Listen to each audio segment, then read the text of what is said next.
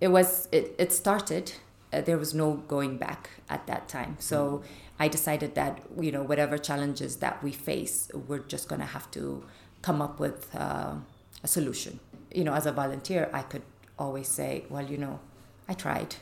So this is it. But then I look at the students who have invested their life in this. Yes. I think of the students' parents who are waiting with excitement for the graduations of their children. So I say to myself, this is not fair. I can't stop. I have to keep going.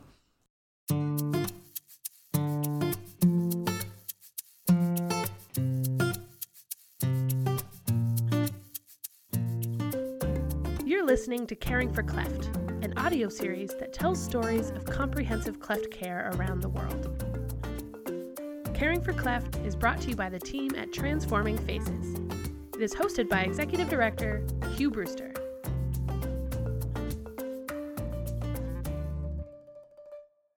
In countries like Ethiopia, cleft lip and palate affects over 1 in 700 births. Now, when we think of a cleft or an opening in a baby's lip or roof of their mouth, most of us think of surgery, and this is indeed a critical and early step in a child's treatment process. However, we know that clear speech and communication can represent a huge barrier for children born with a cleft palate.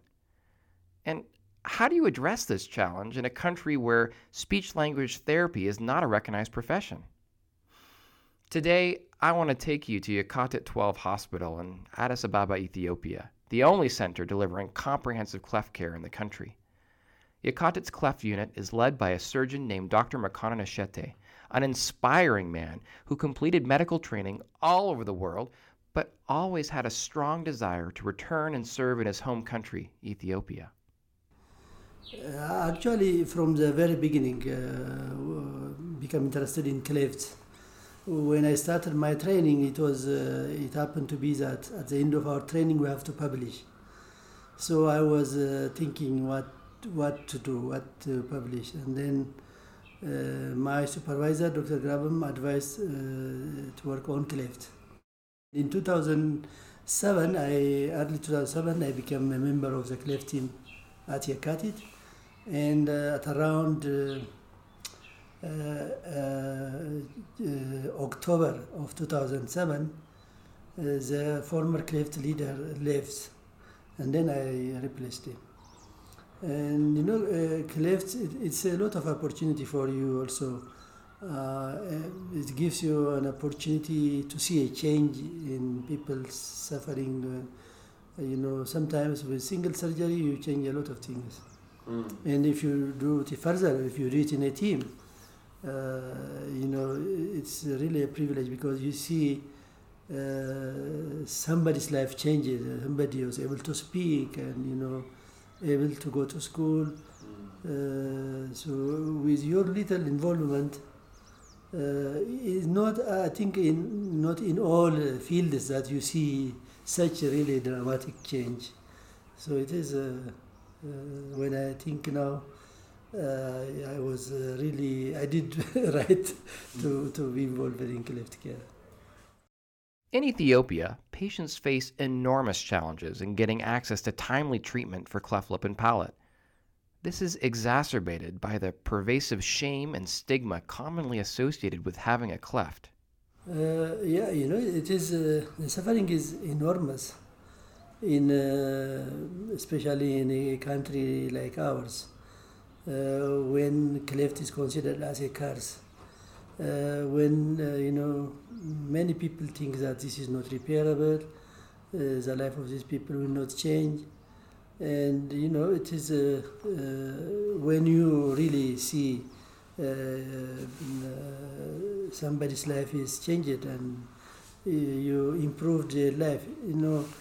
Also it is not really when you are treating a cleft patient, it's different. As if you are treating the whole family, the whole relatives, because everybody is ashamed of this deformity, they hide, So by treating one child, you treat the whole family, the whole relatives. It's different from other surgical cares. Early in his career as a surgeon, Dr. McConnon came to understand that many cleft patients would require more than a surgery to make a full recovery. When I started my training, I just came from Arba Minch and I was sitting in that room. And then a girl came to this room. She wants to communicate with me. I cannot communicate because she doesn't speak well. And then when I found out that she has cleft lip and palate, it was repaired, but she cannot speak. That time was when speech therapy was started. And then I went for 3 years training, Norway, India, and so on. After 3 years, when I met her, she is speaking well and we can communicate. Wow. During this time, she did speech surgery, speech therapy with an Norwegian speech therapist, and we can communicate. So actually, I'm telling this to every conference, because this was a big surprise for me, who doesn't know what speech therapy is. As a surgeon, I thought it's just closing a hole is very, very important, yes. And that is the most important thing. But this was really a very important moment for me to understand that really speech is one very important aspect of cleft rehabilitation. I feel it's very important from a speech therapy point of view, but also, of course, we also should worry about the child's look. Once that's repaired with surgery, and the children have to go back to school. And yes, the bullying might stop from their appearances, but it will not stop because they will also have problem speaking, having an intelligible speech. So there's a lot of misconception that just by doing the surgeries, they can stop them from being bullied. But when the child gets to school age and they're going to school and they haven't had speech therapy with a cleft palate repair, they're going to face other bullying. That was Burhania Berra, who, along with her colleague Masai Gebrehana-Khapti, were for years the only two qualified speech professionals in all of Ethiopia. That's 2 speech-language pathologists serving in a country of over 100 million. In Western countries, cleft palate surgeries occur within 6 to 12 months of an infant's birth.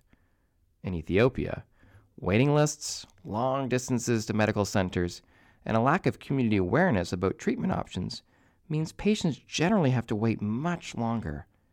This causes challenges for a child in learning to speak clearly.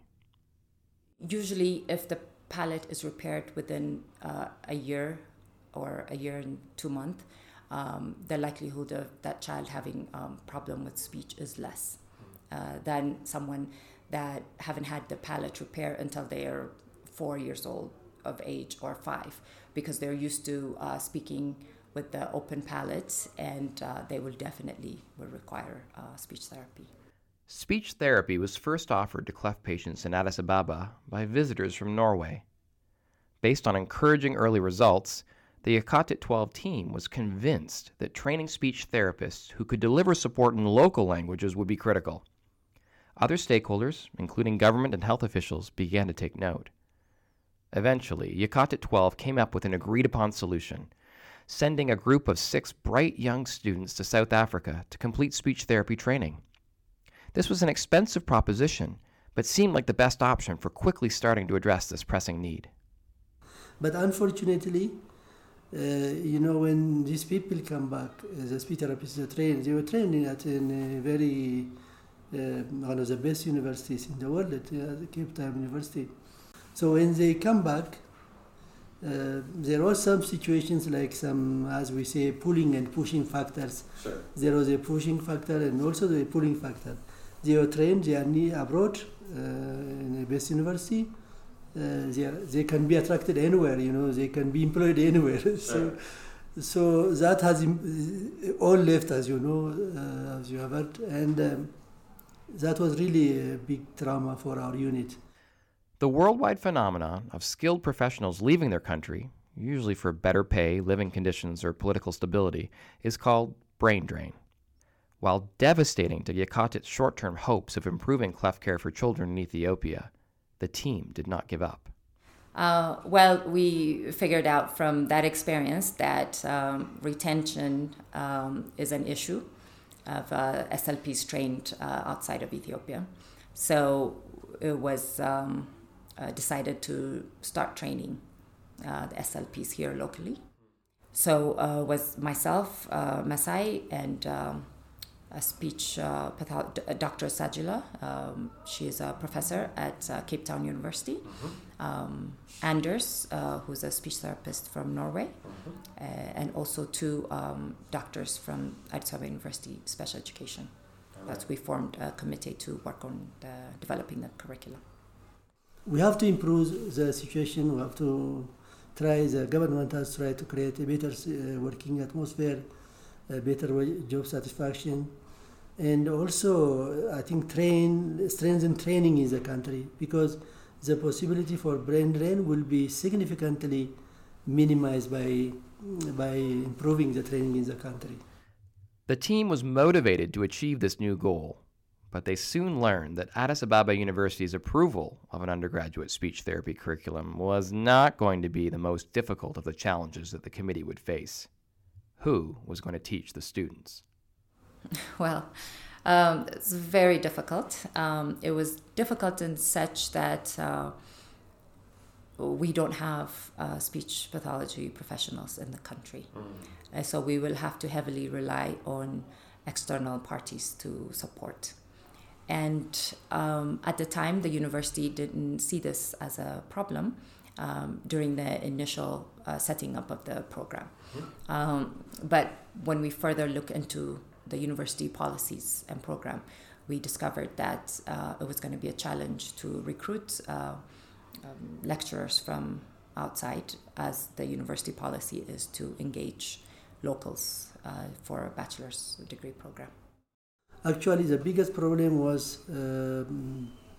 to get professionals who can teach. And the university policy was, this is an undergraduate program. Through multiple difficult issues, program was approved, validated, approved by the Senate of the university, started. At the beginning there was a speech therapist, but in the middle of the training there is none. So now it is really a big issue, because the university approved the program.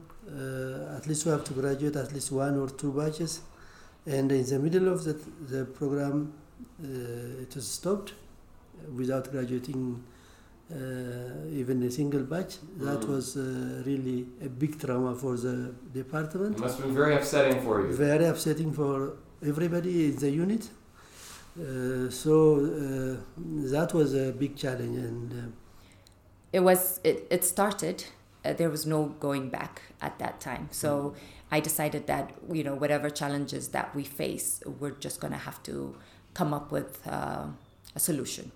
So for every problem that we face, we had to also think of a solution. So it was never, we tried. It's here now, and this is it. Don't get me wrong. There were many times that I felt that way, saying, I think this is it.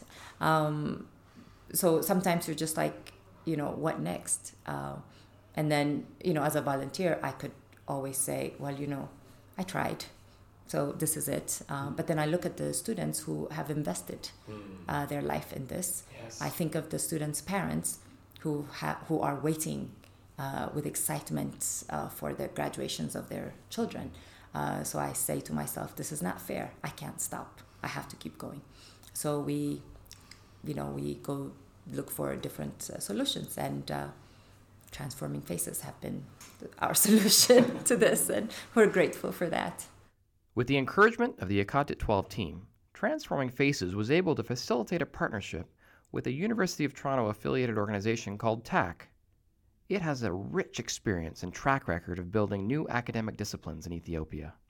So I'm Marcy Rose. I'm an occupational therapist by profession, and I'm the program manager for the Toronto Addis Ababa Academic Collaboration, which we have shortened to TAC. The history of TAC is TAC started in 2003. Back in 2003, on the request of Addis Ababa University, we were engaged to look at starting a psychiatry residency training program. In 2003, there were about 78 million people in Ethiopia, 2.5 faculty in the Department of Psychiatry, 1 Department of Psychiatry in the country at Addis Ababa University, and about 6 psychiatrists in the whole country. So as you can imagine, very resource limited. There was an over 90% brain drain of people who were leaving Ethiopia to train in postgraduate training in any kind of postgraduate training program. And so they were losing the best and the brightest. The idea was kind of hatched. What if we could provide people with what they need in country? Would it increase the likelihood that people would stay and build healthcare capacity in the country? So we began the model with sending 2 psychiatrists and a senior student, a resident, to Ethiopia for a month at a time, 3 times a year, kind of a bolus effect, go and teach and then leave, and the faculty or people there would continue with the teaching in between and programming, and to try to help graduate psychiatry residents. This model was very well received by Addis Ababa University, and in 2008 they said, would we consider expanding to other postgraduate training programs? So we have about 24 partnerships now. Many of them are in the medical field, but we certainly have, with speech-language pathology and other professions, have extended beyond that. And it's kind of how it works. As the eager students waited for their program to continue, TAC worked with the Yakutat 12 and the university to assess the best way forward. Well, there was no academic landscape for SLP. Dr. McConan has been a tremendous advocate, and I think truly without him, we probably wouldn't be having this conversation today. He and others have been real strong supporters of the need for speech-language pathology and for other allied health professionals to help provide kind of a full range of treatment for people with speech-language problems. So it was worrisome. We had these, bright and enthusiastic students who had some teaching and then had very long periods where they had no courses and no instruction and no guidance. And it's hard to keep momentum as a student when you're kind of stopping and starting and false starts along the way, and that's certainly what happened to this group. But when they approached us, we were committed to the challenge of trying to help this cohort of students graduate.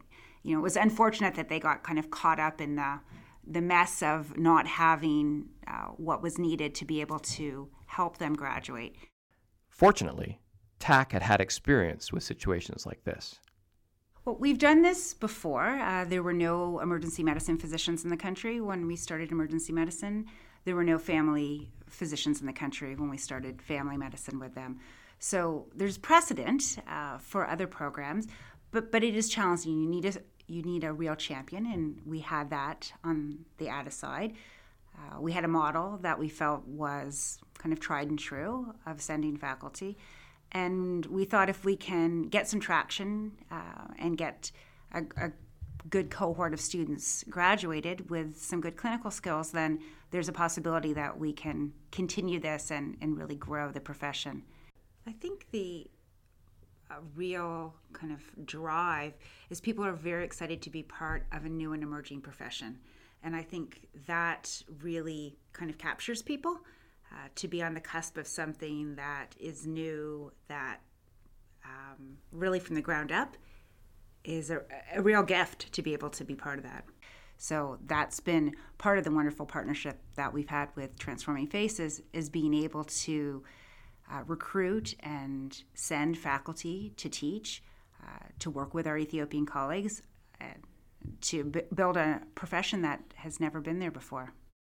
TAC's model provided Canadian professors to keep the momentum going, while the team in Addis pushed it forward. I think the magic in some ways is simple in that if people can get the education that they need in the country, they'll stay. I mean, people leave because they can't learn and get the professional education that they want. If they can get it there, many people would like to stay and build the healthcare resources in the country, but if you can't get the education, then you leave, and then you're at risk of not coming back. So the magic is providing what people need in country and really having it driven by Addis Ababa University. In some ways, we're like supply teachers or technicians. They don't have faculty to teach something, and we provide them with the faculty to do that. Thanks to TAC's innovative partnership model and the tireless work of everyone involved, the first 2 cohorts of speech students graduate in July 2019. After such a long journey, everyone is ready to celebrate. Very excited, very excited. I can't almost believe it. I need to be standing there when they're walking through that aisle of graduation ceremony. But this, it's a huge achievement. When we first started, like I said, there were so many challenges, and you almost are just like knocking your head at the wall saying, oh, I don't know. But it's happening. We're near the end. This is a big achievement for those involved in creating and sustaining the program, all of whom were inspired by the tenacity and commitment of the speech students. Students like Biniam and Rahama. We passed many challenging time before. It was a very challenging time to be part of the first cohort. Yeah, it's very challenging. It's very challenging time for us. I will happy. Right. I think. Yeah, we are happy because we face so many challenges. We lost one additional year because of lack of teachers. So we have to wait for teachers to come from foreign countries. So that's hard for us. Yet these students point us back to what motivated them to choose this career path in the first place. The first thing I chose is because it is a new field in Ethiopia, and there are so many people who need speech and language therapy services.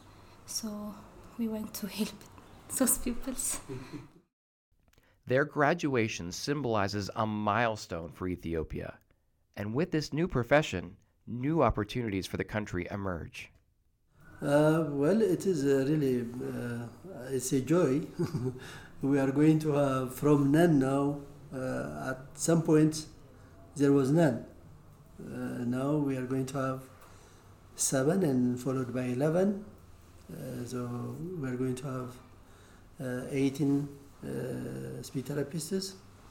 This will open, I think, many things. It will open for future training.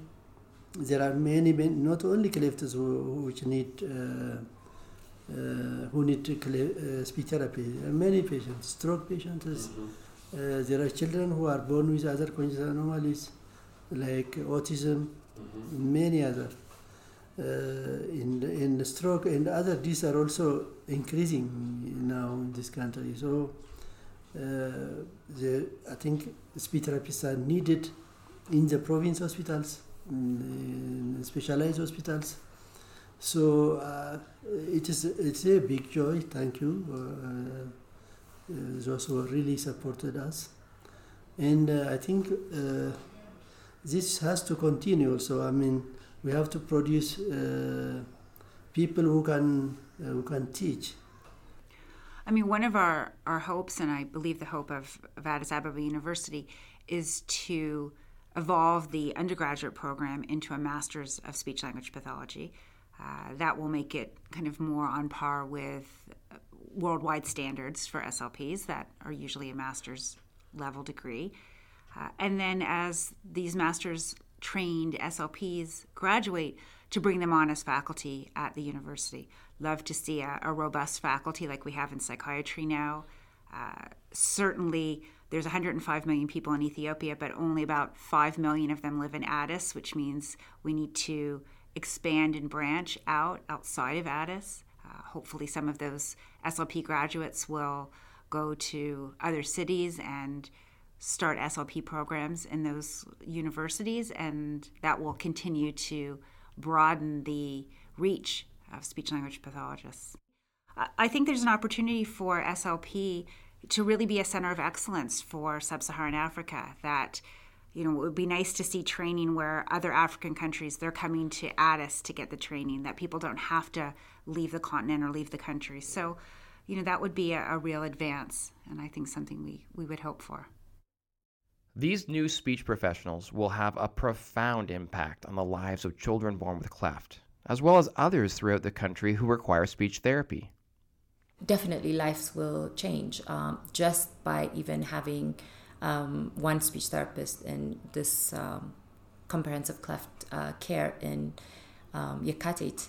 A lot of people's life have changed because I've had patients tell me that a doctor in a rural area, when she gave birth to a cleft child, said, this child is not going to live.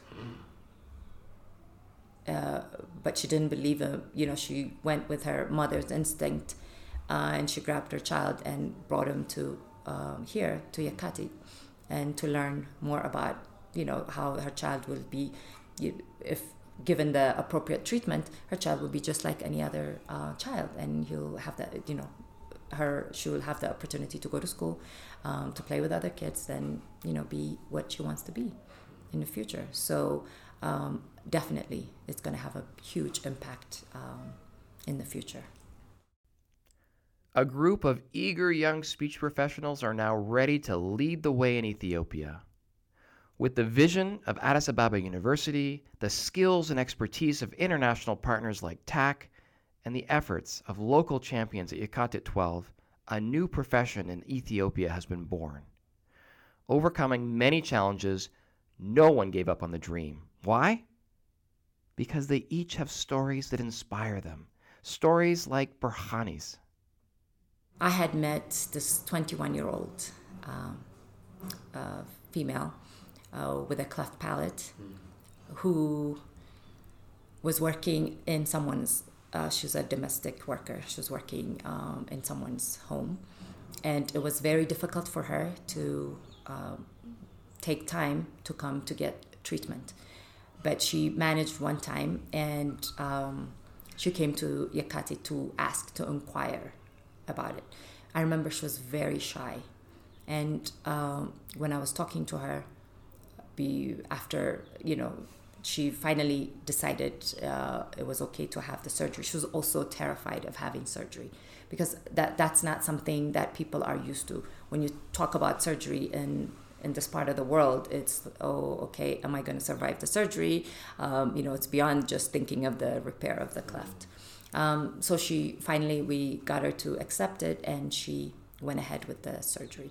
So after surgery, she was told that she would require speech therapy because obviously for 21 years, she's been speaking this way. During therapy, she was very shy. She was extremely shy, and she was Muslim as well. And she covers up, and she was a bit timid. So during therapy, I try to talk to her and, just ask her questions, try to get her to open up so that she can also participate fully in the therapy. And I've asked her, why do you think, how did you get the cleft? What do you think has happened? She said, well, the story is my grandmother was very mean. She used to laugh at kids that had cleft. And, I was told that that's why I ended up having cleft, because she laughed at other kids. And this is what she truly believed that had happened to her. And so I explained to her, that is not the case. And I explained how how people could be born with cleft. And after that, after her therapy, she started seeing changes. And one day she came to therapy. She was super excited. And like I said, she was very shy, but that day she was very excited, and I didn't know what had happened. And she was so excited because she was able to talk to people on the phone. And actually people understood her talking on the phone. Wow. So that really made my day, seeing her, that shy girl that wasn't very expressive at first. She was so excited to come and tell me. And so her speech improved a great deal, enough that she was able to communicate using her cell phone now.